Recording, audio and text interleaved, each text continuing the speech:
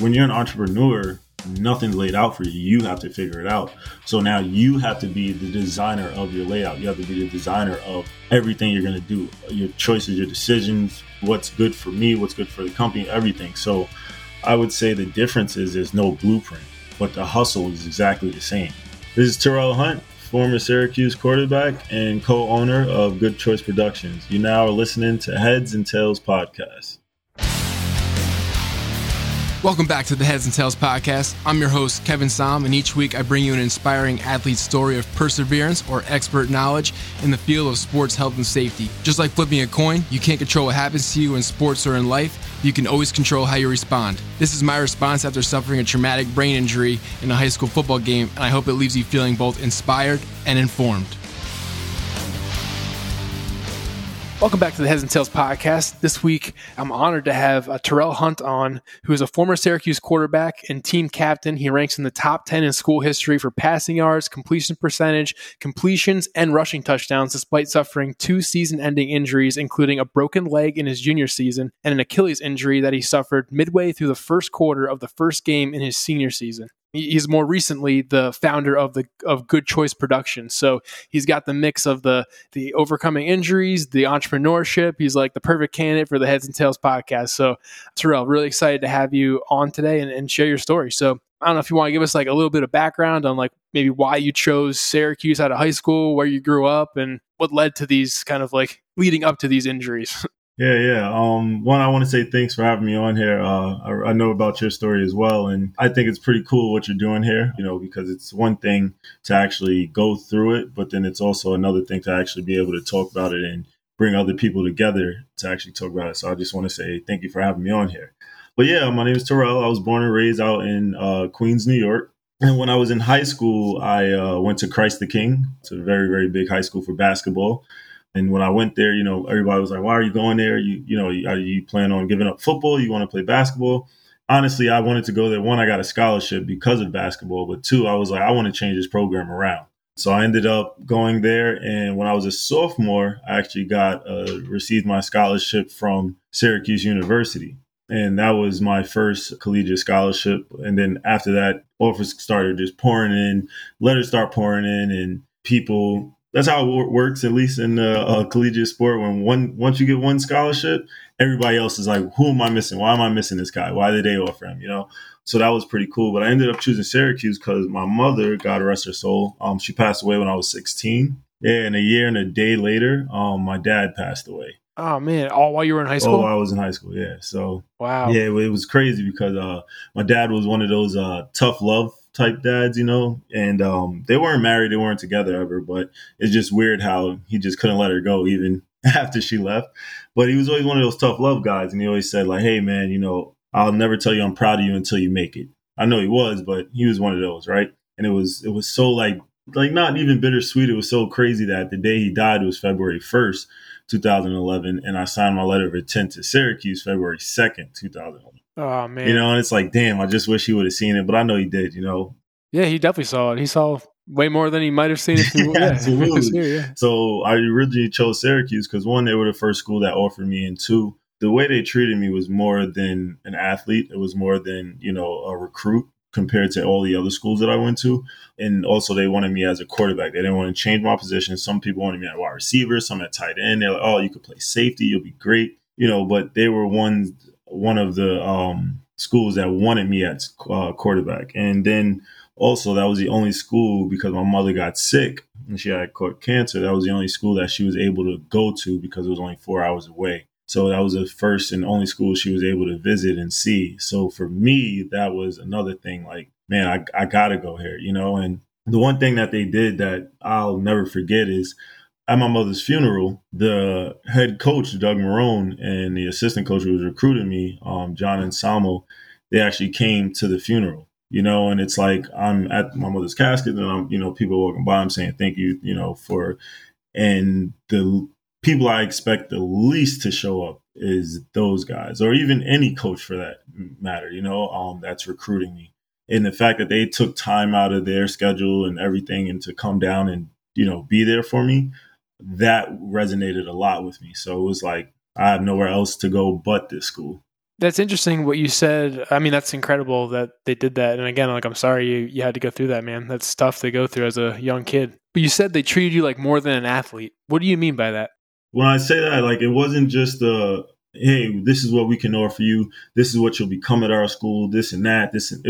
It was more of a, who are you as a person? You know, what drives you? Where do you come from? Like, they came to my basketball games. They came to my basketball practice just to watch, you know, and talk to my basketball coach. So they didn't only come to recruit me as just the football player. They wanted Terrell Hunt. They didn't just want the quarterback that's good in high school. You know what I'm saying? So for me, it resonated because it was like, man, that's really cool that I can feel at home. Like, I can feel like this is a family. And then also they both were from New York, you know, so that helped out a lot. And they were recruiting a lot of New York kids because Syracuse had gotten away for that for a little bit. I don't know why. And just that in a nutshell of what they were trying to create and actually did create and we were able to accomplish, that's what really sparked it for me to make me go to that school. Okay. Yeah. I mean, all great reasons, man. All right. You get to Syracuse. Did you have like NFL aspirations, you know, from the get go? I mean, like I know your dad was like kind of getting on you, like, yeah, you know, not proud of you till you make it, like making it college, NFL. Like, is that what you had your sights on? Yeah, you couldn't tell me I wasn't going to the NFL. Everybody I would talk to, you know, they like, you know, when you ask a kid, like, hey, are you good at this sport? And some kids are like, oh, I'm okay. I was the kid that was like, no, I'm good at this. Like, you know, like, and I wasn't cocky. It was just that I knew what I wanted since I was a kid, you know, like. No, you got to have that swag if you're You like an have elite to, level you know athlete. what I'm Yeah, you got to saying? think that. Yeah. You can't just be like, oh yeah, you know, be nonchalant. Yeah, but I was like, no, I'm going, you know. And for me, I seen Syracuse as I'm going to the NFL, you know, and what I did when I first got there, mind you, as a freshman, not even as a freshman. So going all through high school, I didn't have the best coaches. I had great coaches as men, but not as football coaches. X's and O's, we're Exactly. talking. You Yeah. know, it wasn't until like I want to say the coach that I had my first year, great coach, but he ended up leaving. He ended up leaving after my sophomore year. That was my first year on varsity. He ended up leaving, going to another school.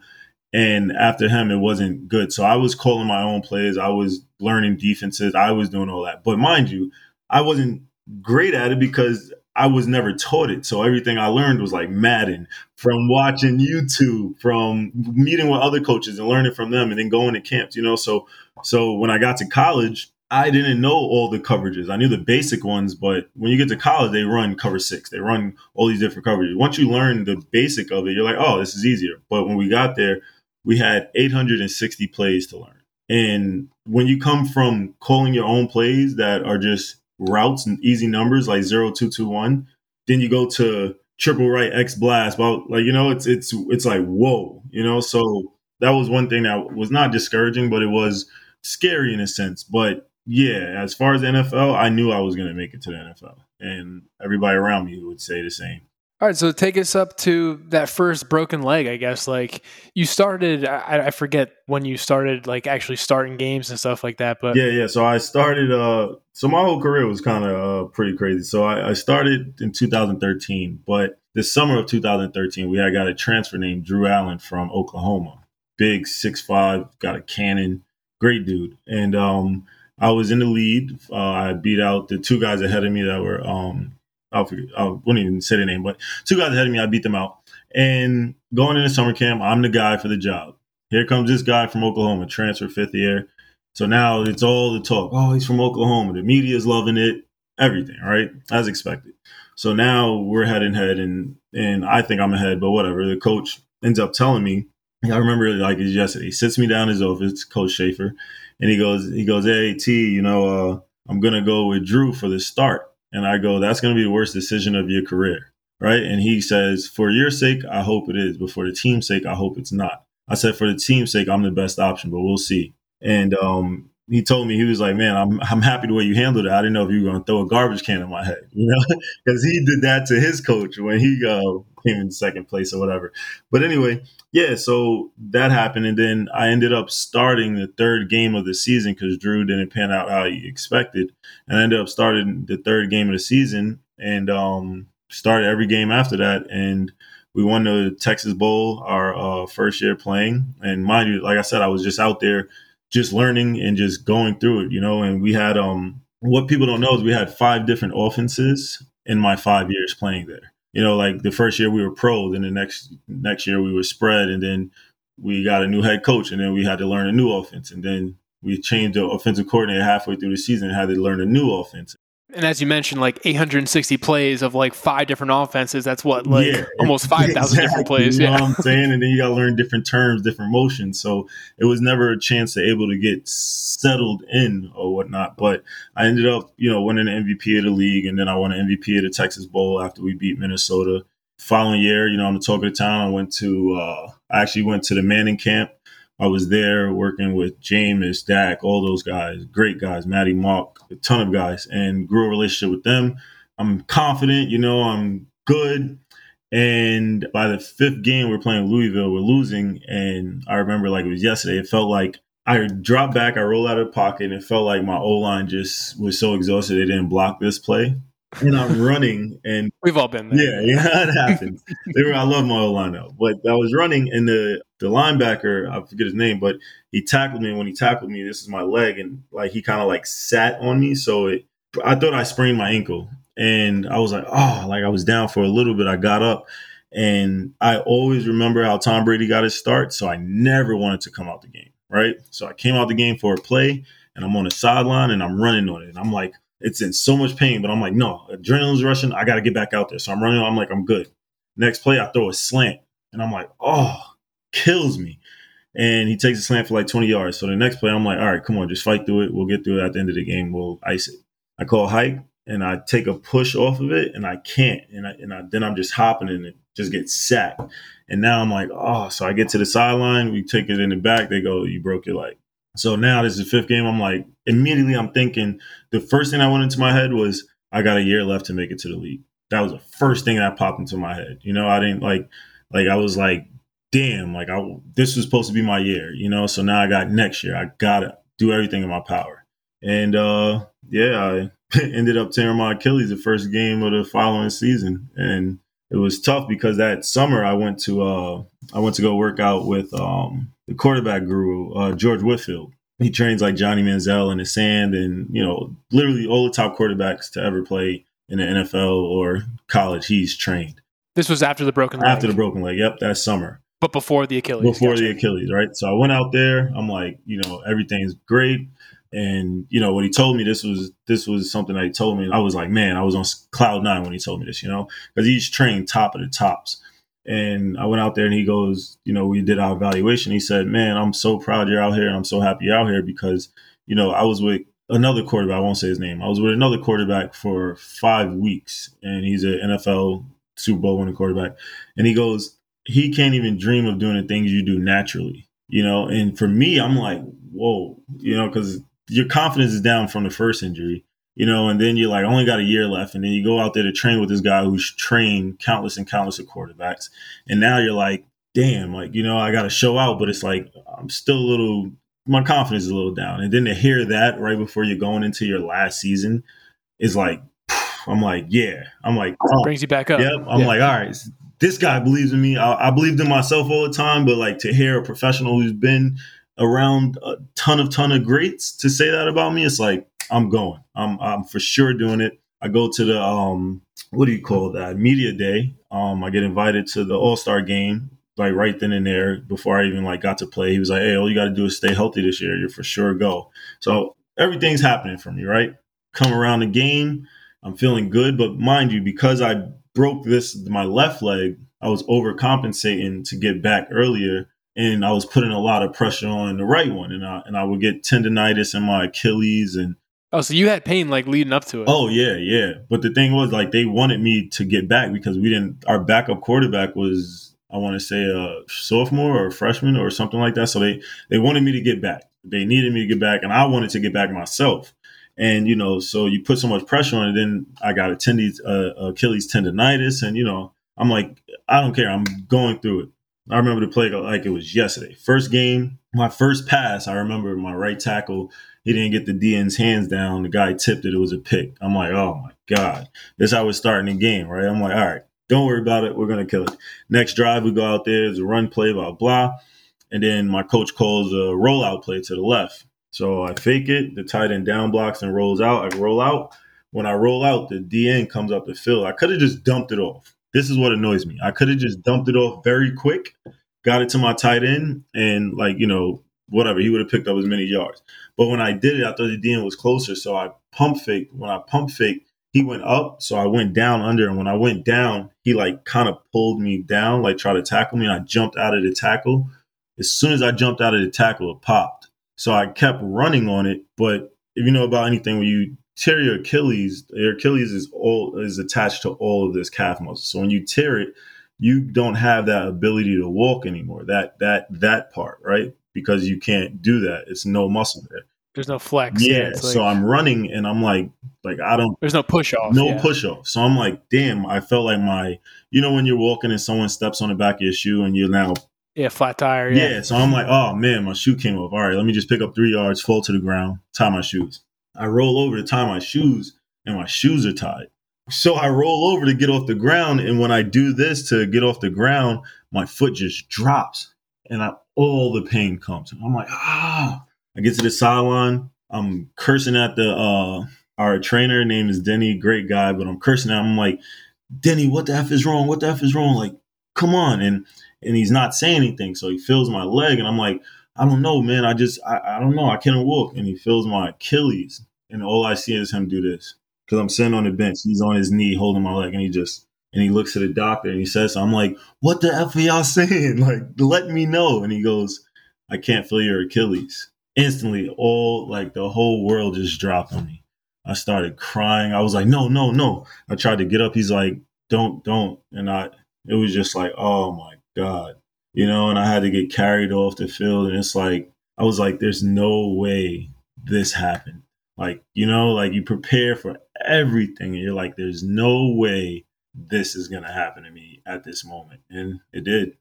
No, I mean, I actually watched the video. I did the old Terrell Hunt Achilles injury YouTube video. And I saw it and exactly how you described it. It's like, you almost acted like your shoe fell off. I was like, oh, okay. I was fall down here and then...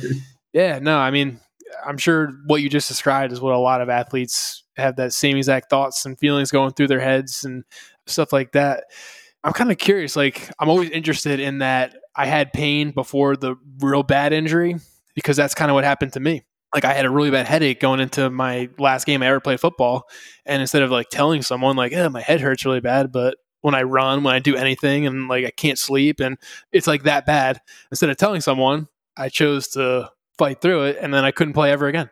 So I always tell everyone, I'm like, it's not the concussion that was the issue. It was the fact that I didn't tell anyone and sit out that was the issue. So I'm just curious, not that it matters. I don't even want to ask the question. I'll tell you. You don't even got to ask. I'll tell you. The training staff was on top of it, right? But they wanted me back. I wanted to be back. I was pushing my body, and I told them, push me as much as they can. And coaches were pushing for me. But it wasn't like they looked past my injuries to get me back. It was they knew I was tough. I knew I was tough. And I was like, listen, I can get through it. But the tendonitis, it would kill, because it's it would, sometimes in the morning, I would get out, not even sometimes, every day in the morning, I would get out of bed and I couldn't walk right away. Before tearing my Achilles, I would have to, just put my foot up, put it down, and then casually stretch it out. And I would ice it all the time. And, but you got to think when you're practicing all the time, and then you're working out all the time. And then even when the one thing that we always laughed about was as athletes is we complain that we don't get a day off. And then when we get a day off, we go and work out anyway.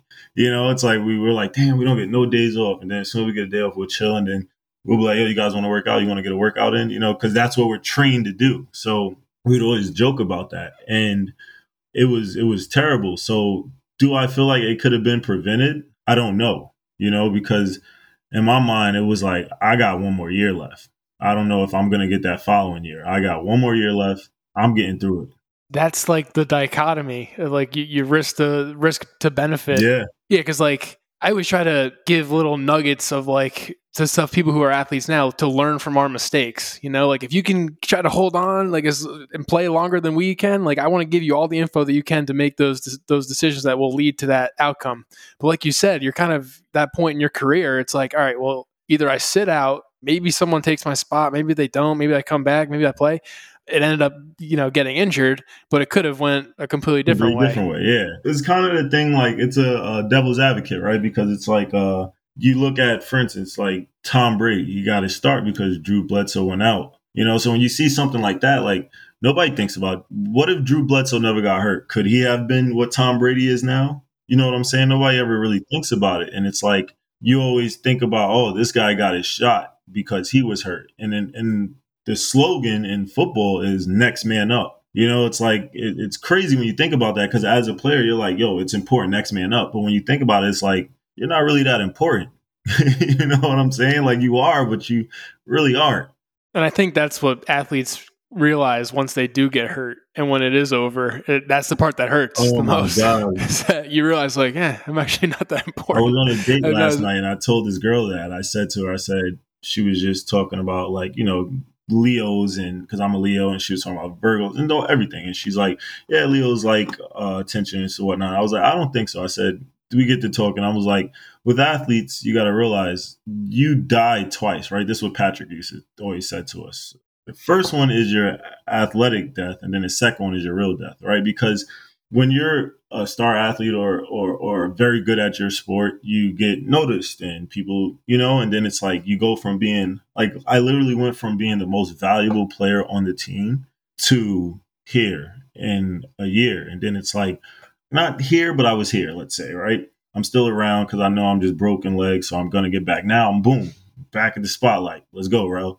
And then the fans forget about you, other players are getting, and it's like, oh. And then you're just trying to like crawl your way back to like something. It's like, and then you got to remember, it's like, we're also very young, we're like in hindsight, like we're put on a pedestal, so we have to grow up faster than other 18-year-old, 19-year-olds, but we're also really young minded, and it's like coming from where I came from and dealing with what I dealt with, losing my parents, losing my sport is not as big as that. So I was able to deal with it, but I still struggled a lot. You know what I'm saying? But then it's like you lose this and it's like, man, this was my identity my entire life. And now what do people know me as? What do I know myself as? And then you just are questioning everything. And it's like, man.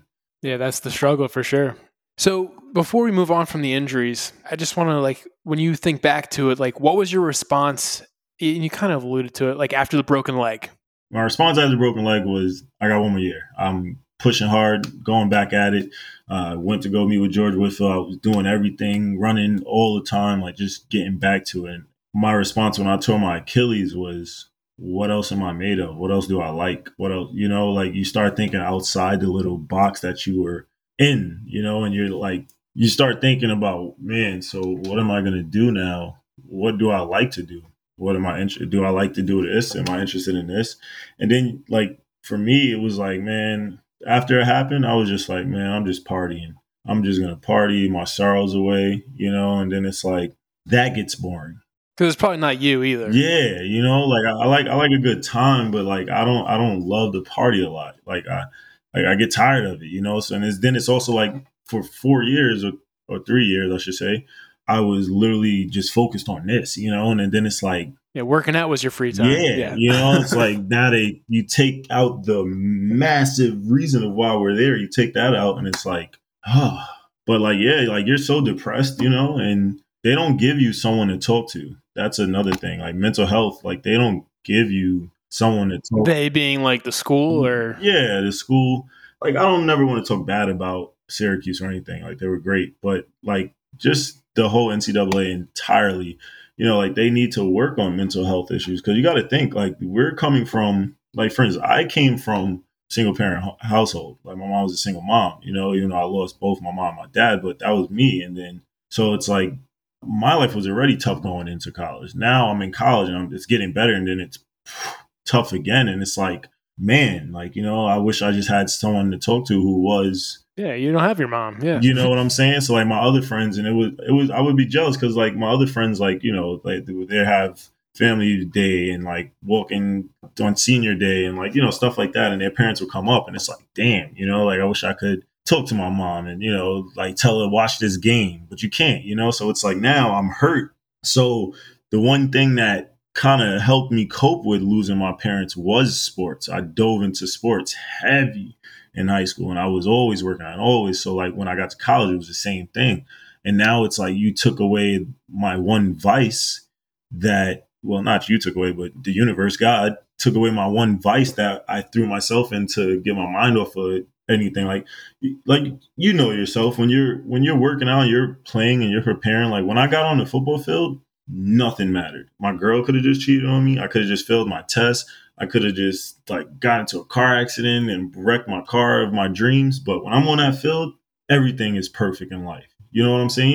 Even when the games are going bad, it's still The distraction. yeah, you know, and it's like nothing else matters outside of this field. And when you take that away, it's like, oh man, now what do I do? And you also appealed to have a 6th year, and that got denied twice, right? Twice, yeah. And it was So you were probably at the lowest of lows at that moment. lowest of lows. And you had mentioned, I watched this YouTube video when you were talking about that 6th year appeal process, and you were saying that, you don't wait for opportunities, you chase them. And I know that was part of going for that second appeal. That was part of chasing your dreams and still trying to keep that NFL dream alive.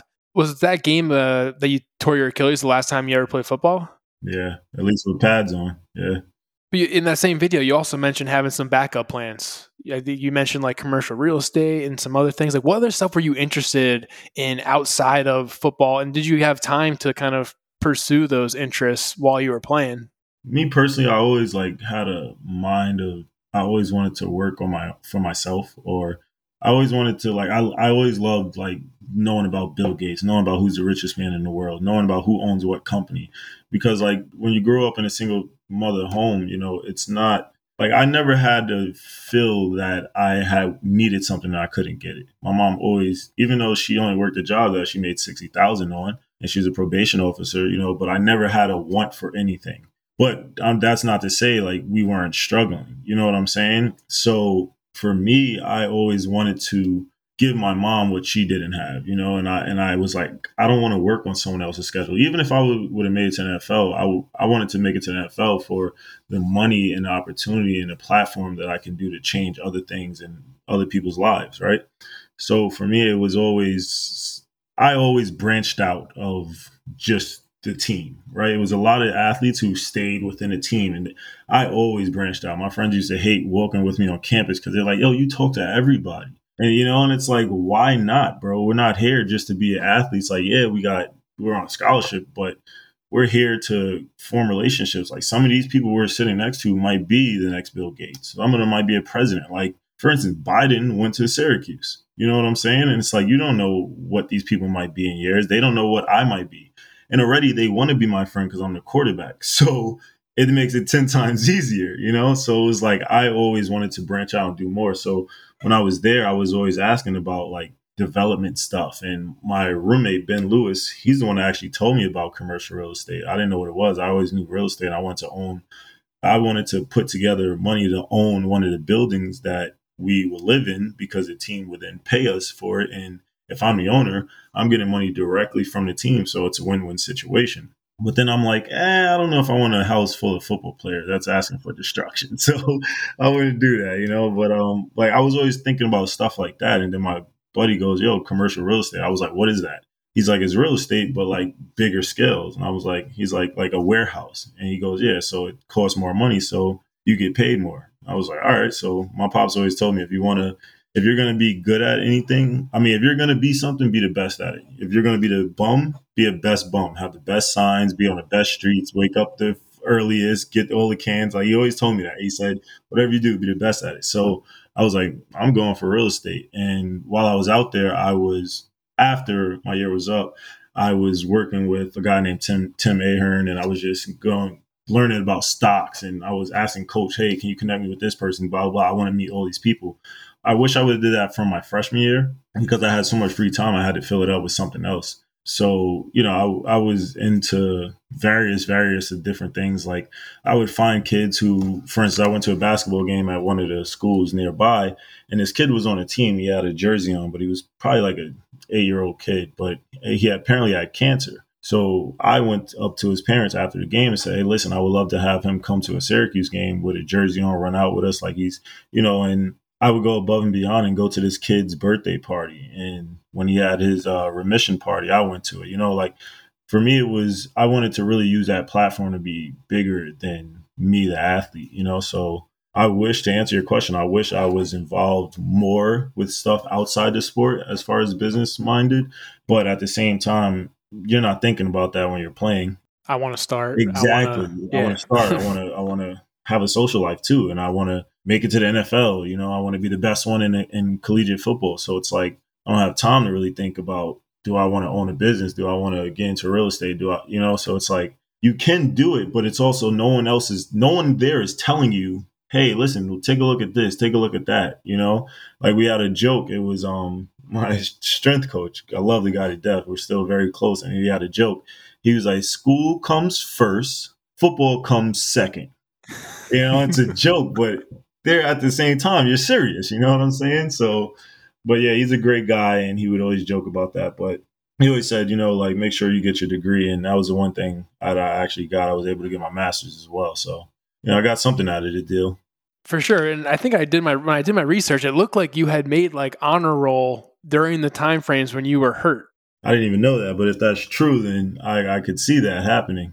I think so. Like, I made it. I don't know. I know if it was a coincidence. I'll tell you this: my GPA was the highest when I wasn't playing. Yeah. So that's what I mean. Like, it wasn't like you were sitting in your room, like playing video games, like feeling sorry for yourself. Like you were out there doing stuff and making yourself better. Exactly. Yeah. And my mom always, like, she instilled that in me. She said, you only have two jobs in this world when you're growing up. It's to make sure you're a great student and in your sport, and once they took that one away, it was like, well, I only got one job now. So, but it's also obvious that you have a desire to help people. Yeah. So all in all, it sounds like you didn't feel entirely prepared for that transition. Like it wasn't like you were hitting the ground running. It was, you kind of had to figure things out, make a few mistakes, and then learn and kind of feel it out. Even when I got home, I did plumbing for the union. I did valet service. I did countless commercial real estate, life insurance, medical device sales. That's what I do currently now.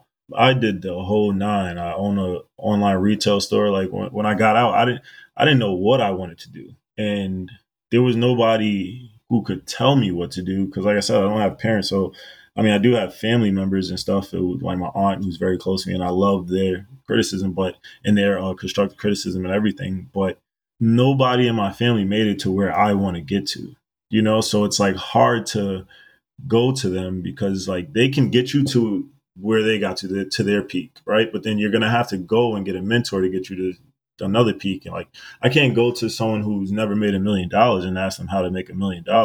You know what I'm saying? And for me, it was like, there was no blueprint. I didn't have a blueprint to follow. I also didn't have someone to make sure that I was like, hey, how am I doing? Am I doing good here? I don't have that. I do, not to say I don't, I do, but it's like, it's different from when it's your mom. You know what I'm saying? To when it's someone else. So for me, it was like, man, just try everything. And my friends always joke on me. They was like, man, you work more than anybody. And my friend's Jamaican. He's like, you work more than Jamaicans, man. He's always joking about it. But for me, it was like, nobody's going to tell you what you like. You got to go out and do it and figure if you like it. So that's what I did. So you tried a bunch of stuff. I really admire that you tried the plumbing thing, the med device, the commercial real estate, the e-commerce website. You were hustling and trying to figure it out. And to be completely honest, like I should have done the same, but I admire that you did that. So like, how long were those stints that you were trying those new things out? Where you're like, you tried it on, waited, it was a few months, a year, whatever. And then you like tried it. Nah, not for me. Move on. I did valet for 6 months. I did plumbing for 3. And I'm the type of person that like, I'm not going to BS your time or mine, right? Because like losing my parents, I know that time is finite, right? So you could be here today, going tomorrow. And I've seen it firsthand with multiple accounts. So for me, I'm not going to waste my time. So I did the plumbing for like 3 to 4 months. And I was just like, this isn't for me. Like I didn't want to wake up 6 a.m. or 5:30 a.m., go to the city at 7, be all dusty and all the stuff, then eat for 30 minutes. And then I got to go back to work. And then one time I did a double for like 2 days in a row. And that was living hell. I was like, this is not for me. I can work hard. I'm a hard worker, but there's got to be an easier way to make money where I don't have to put my body through this. Like if it was the NFL, I'll put my body through it because I'm making millions of dollars. Plumbing, not so much.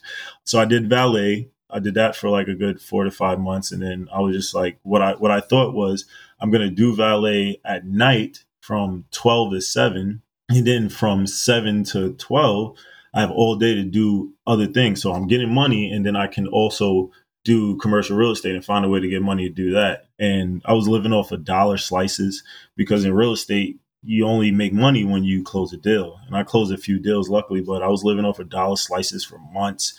And it was a hustle and it was a grind, but it's like you don't have a blueprint. I remember I still got the screenshot in my bank account because my mom left me money, but as the years go, you go through it. That's more over 10 years now. So I'm obviously going to go through some of it and put some away, but you don't have anyone financially telling you what to do. So you invested some places, you make money from that, then you lose some, you make money for that. So I remember my bank account was $13. It was on my birthday too. It was on my birthday. My bank account was $13. And I just was like crying. I'm like, oh my God. Like it kind of makes you think like, man, school was a waste, because it's like, not to say it was a waste. It was a great experience. I loved it. But like, there's people who didn't go to school who are millionaires and very, very successful. And it's like, man, did I waste my time? So you start thinking that. And then it's just like, man, what am I going to do? But me, I'm a very resilient person. So I'm always looking on. I'll cry today, tomorrow I'm over it. So once I started getting a hang of things, all right, I closed a few deals. And then another opportunity came to be in the medical device field. And that, if you know anything about that, is phenomenal money in it. So I did that for a year and a half. Then the pandemic hit. So then I started doing life insurance, and I did that for a year and a half and made great money there. Ran a team of like 8 individuals, and I still do life insurance, but I had got back into the medical field again. But through all the midst of it, me and my buddies, how we actually started Good Choice Production. Yeah, let's hear about that, man. Yeah. So Good Choice Productions is created by me, my buddy Jeremiah Cabina, who was also a wide receiver at Syracuse, and Wayne Morgan, who was a cornerback at Syracuse, all of which were really, really good athletes. And Wayne was actually like the All-American coming out of high school into college. And we all were kind of sidelined by injuries. And we would always get together because we all live in the city, and we would just be talking. As athletes, you always talk. And then we would be like, man, what are you up to? Because we're all trying to figure it out. We all don't know a blueprint. We don't know anything. So we're trying to figure it out. And we get to talking. We're talking about, hey, we should make a documentary. And then at first we were all kind of like bitter at how the NCAA handled us. So it was like, man, we should, attack the NCAA in a way. Like, and how do we do this? Let's rally. And it's like, I was like, bro, they're a $1 billion company. And we came to a conclusion, we're not going to win against the NCAA. We've seen countless individuals try to go up against them. You're not going to win against the NCAA, right? And so what we came to a conclusion was, as we started learning about business and reading more books, that's one thing I would say is highly important, to read books, like read a ton of books. Because my mentor, he told me, if you ever want to hide something from a man, put it in a book. And he said that's why people in jail, they hide knives and everything in their books and contraband, because nobody reads them, So he said, if you ever want to hide something from a man, put it in a book. Once I heard that, I was like, I'm reading books, and I started just diving into books and just reading heavy, because it does something when you read a book and you can underline it. You just, and if I wanted to be Bill Gates and Sam Walton, who created Walmart, or someone like that, like, I was like, man, how like, if I can't get in contact with them and I can't meet them face to face, the best thing is they all wrote a book telling you how they did it, but nobody reads. The average person reads one book every 5 years. You know what I'm saying? So we get to talking about that. And then it was like, man, like, we need to create a solution, because it's like, I have some teammates who graduated with a degree and are rappers, some that sell marijuana, and it's like they took it, but they sell marijuana and now a dispensary, you know what I'm saying? But it's just things that they're doing. But then I have teammates who are lawyers, so it's like, it's a big range of a scale, right? And there's no one right thing to do, but we all go through it after college. So Good Choice Productions is, we thought like, hey man, we're going to create a documentary documenting, boom, the 98%, right? Because the 2% make it, maybe even less. But everybody focuses on that 2% that makes it, right? It's on a large scale, but nobody ever puts the focus on the 98%, right? So, like, for instance, there's this guy, Jason Bridges, well, something like that. I'll have to get his exact name. But he's the second wealthiest player to ever play in the NBA. And he played for like 12 seasons, but nobody knows him, right? The reason why he got his wealth was because what he was doing during his offseason in the NBA was interning at Wendy's, Chili's, and fast food restaurants. And while he was interning there, he was learning how to own them, how to operate them.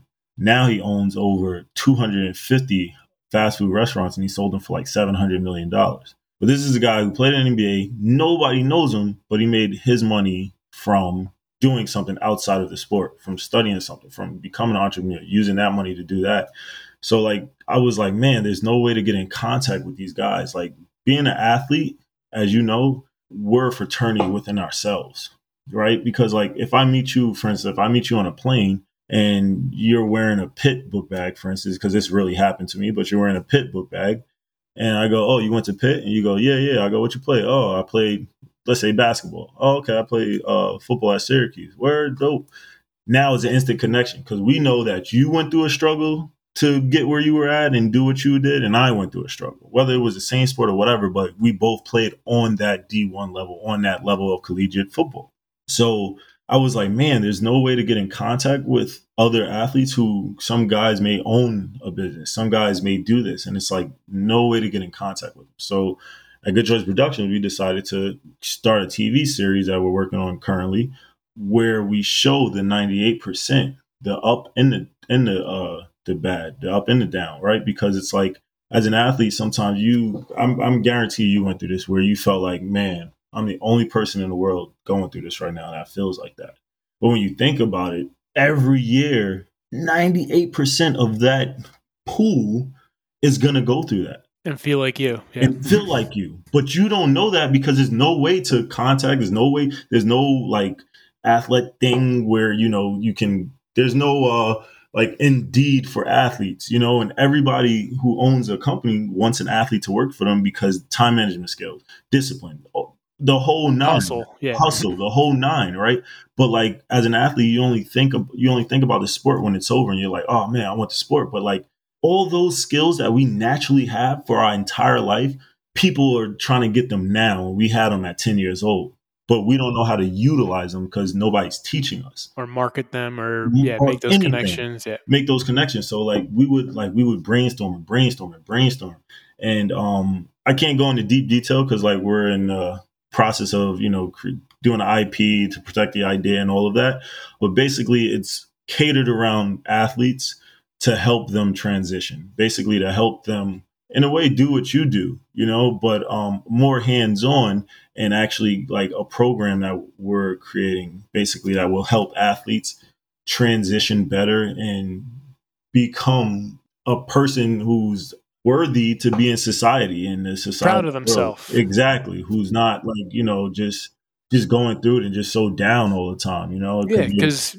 I used to say like I lost the thing that gave me an opportunity to prove my worth to the world. Yes. And what you're trying to do is show people or show former athletes other ways that you can prove your worth to the world. Yep, exactly. And that's the one thing that I feel like you said it perfectly. Like you want to show that's your worth to the world. And when you get snatched from it, gets taken from, whatever it may be, you feel like, man, I'm unworthy of anything now, Yeah, the story that you tell yourself in your head is it can go one way or the other, but you're trying to show people through Good Choice Productions, like what other stories you can write for yourself. Yeah, exactly. So during this entrepreneurial process, like how would you compare being an entrepreneur to playing football and being a quarterback? Being an entrepreneur, there is no blueprint, because like being a quarterback, like, yeah, you run a show, you call the plays, you do this, you make decisions. But at the end of the day, there's a bird in the sky that's telling you, hey, this is what they're doing. This is the play we're going to call. He relays it down to someone else and then that person. So you're still getting told what to do. Even as an athlete, right, where our schedule is made out for us. We got class here, we got free time for an hour. Boom, we'll work out. And then at the end of the night, it's like whatever you do is what you do, right? But everything is laid out for you, no matter what. Like, so you're still on a schedule and you're on a plan. When you're an entrepreneur, nothing's laid out for you. You have to figure it out. So now you have to be the designer of your layout. You have to be the designer of everything you're going to do, your choices, your decisions, what's good for me, what's good for the company, everything. So I would say the difference is there's no blueprint, but the hustle is exactly the same. Like I tell my friends that like I don't take naps that like often because like if I sleep, I feel like I'm missing out. Someone else is getting better than me, you know, and like my friends laugh at me, but they're not, some of them aren't athletes, so they don't understand it. And they're I'm not not. I'm a entrepreneurs. very anti-napper as well. I don't see the point in it. You know, it's like we sleep 1/3 of our entire life. It's like, I'm going to Already. why would you add more to it? So for me, it's like, no, I just can't do it. So I have a fear of missing out, but not of parties, of like opportunities. You know what I'm saying? Yeah, no, I completely get it. And you're still doing the, oh no, you said the medical device job kind of phased out during COVID. Yeah, but I picked it up again. So I'm doing that and while running GCP because, you know, you don't make money from it yet as you're like, you know, trying to figure it out as you're growing. Like in the first 5 years, you don't make money from it. So, you know, all of us, we want to put all our eggs in this basket, but we have rent, we got bills, we have a car. So it's like we have to work on something. So that's why we're all very excited to be going to Patrick's program in Townsend to like for those 2 months just fully focus on our objective. You know what I'm saying? And 2 months of focused effort could jumpstart you wonders. So we're really excited about that. No, yeah. Patrick says something to me along the lines of like, you compare it like with a cow. He's like, there's two types of cows. He's like, the one cow that gives the milk is the one that's just involved. He's like, then the other cow that gives steak is the one that's committed. He's like, if you're an entrepreneur, you got to give steak. You got to give steak. Yeah, absolutely. It's literally the same thing. I thought that was hilarious. So I'm like, yeah, you're definitely right, man. So you're going down there full time to work with Patrick, and that's awesome, man. As we kind of wrap up the interview here, you have any fears going into that program? Like any insecurities, fears? Yeah, I'm usually not an insecure person at all. Yeah, you got that swag from being QB, man. Yeah, you know what I'm saying? And then like my only fear in life is like to be a failure. That's my only fear, right? And I know it's not going to happen, but like that's my only fear in life, right? Because I'm not afraid to die. I'm not afraid of any of that, you know? Like my only fear is that.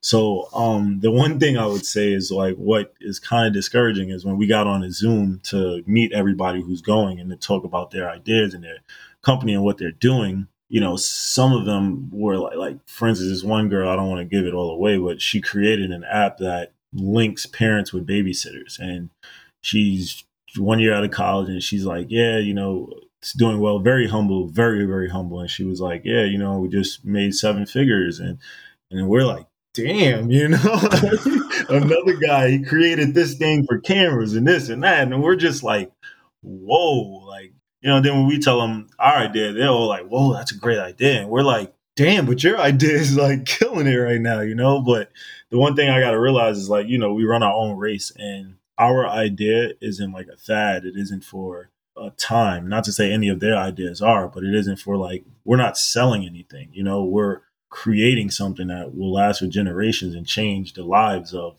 athletes and athletes that come. Because I don't see, the one thing we realized, what me and Pat talked about is athletes are essential workers. And the pandemic showed that and proved that, right? Because I'll give you 2 reasons.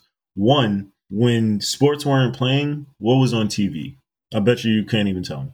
Can't even tell me, right? Because no one was watching. Yeah. No one was watching. Netflix. Netflix, exactly. Ratings went down. Netflix and Hulu, boom, because nobody was watching it. So one, it tells you people only watch TV for sports mainly, and like maybe their favorite TV show. And then 2, athletes had to report back to college and schools before the essential workers and being professors and being people that work the grounds. So it's like we're more important than the people that run the school, and we're only 18, 19, 20. So now it's like, all right, so now you guys just showed your hand that we're highly important to the economy, to the school, to the entire way the world works. So now, 1, we don't get paid.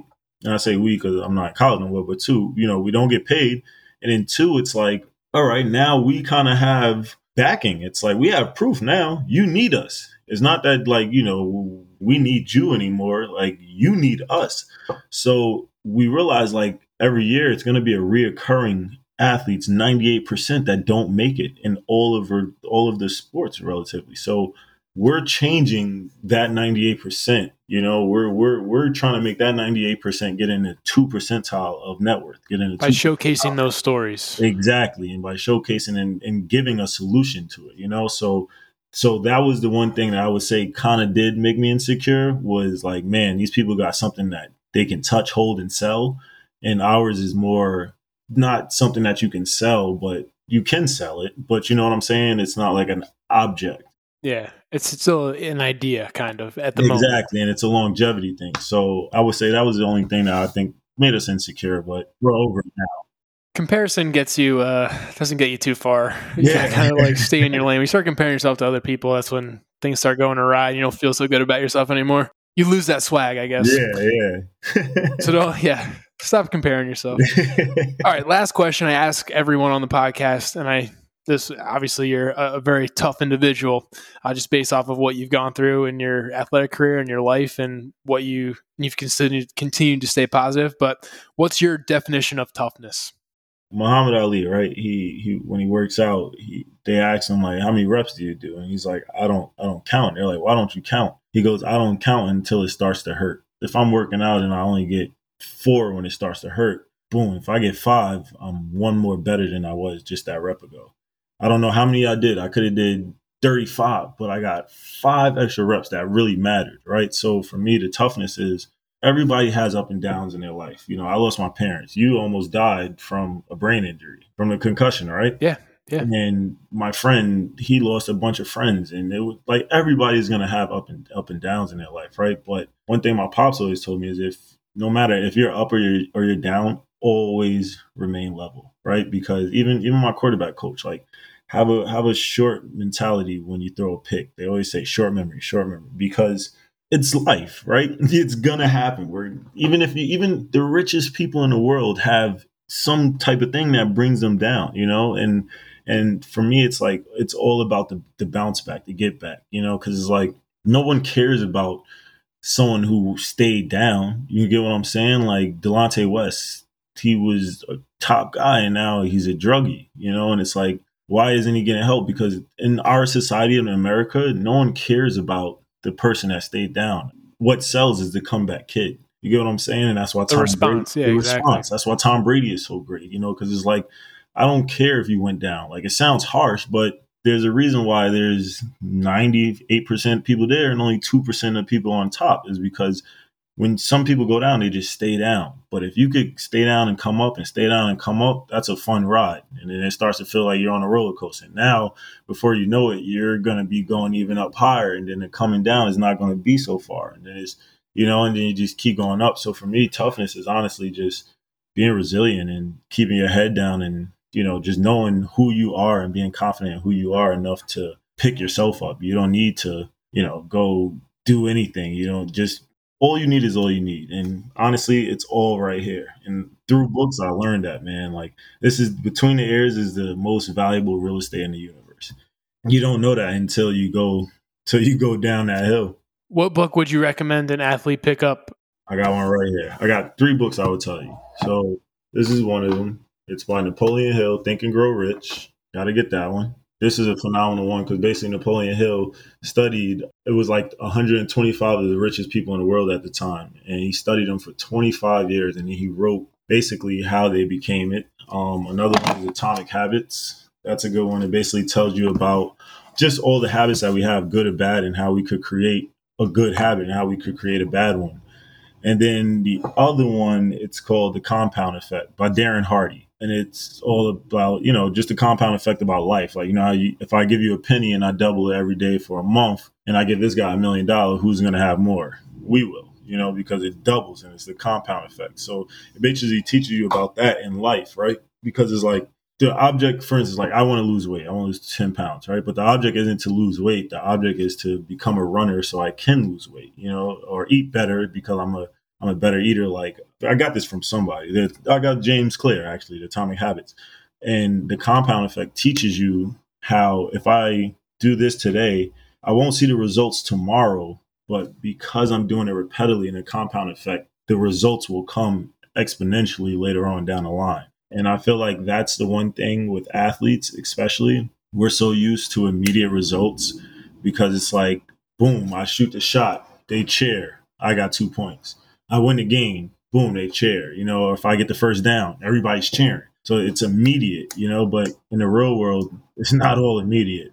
Yeah, and I'm even thinking to your own story, how you wish you like started reading these books when you were younger and it networked more as a freshman. Like those are all those compound things. Like for an athlete, it doesn't have to be this big thing. It could be like a little thing once a week, but like over the course of 4 or 5 years, it turns out to be a big thing. Yeah, and even with money and saving, like everything is a compound effect. And, we don't realize it because what takes over is Instagram. Oh, yeah. If you're an athlete just coming out of college and you're not making money from Instagram, don't be on Instagram. Don't be on the social medias. Try to limit your time to the minimum because you'll subconsciously start comparing yourself to like what other people are doing, right? Because nobody ever posts their failures on Instagram.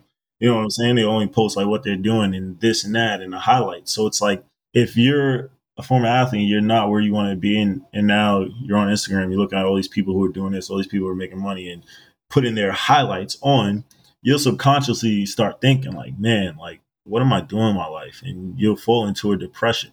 And it's something that I've realized, like, that I've read, like some of the creators of Facebook don't even have Facebook because of what it's created in human nature. I actually noticed that you didn't have any social media when I was looking you up. Yeah. Like if I do, I don't even put my real name on it because it's like, I don't want, not to say I don't want people to find me, but it's like, I don't pay attention to it as much, because it's like, it releases endorphins and, people can become drug addicts off of that release of endorphins. So it's like, if I can stay away from that, I'll be pretty good. I'll rather post when I'm actually at the level I want to be at, because then it's like, man, this happened overnight. Yeah. Then you're just with everyone else. Yeah. All right, man. Yeah, thanks for your time and thanks for coming on the podcast and sharing your story. And I know it'll definitely resonate with the audience and athletes out there. And like you said, like 98% of athletes feel exactly how you felt, how I felt, and they can learn from your story and what you're doing now. And we look forward to see what's to come with Good Choice Productions. Absolutely, man. Thanks for having me. And I'll definitely be in touch with you, man. This was a great time.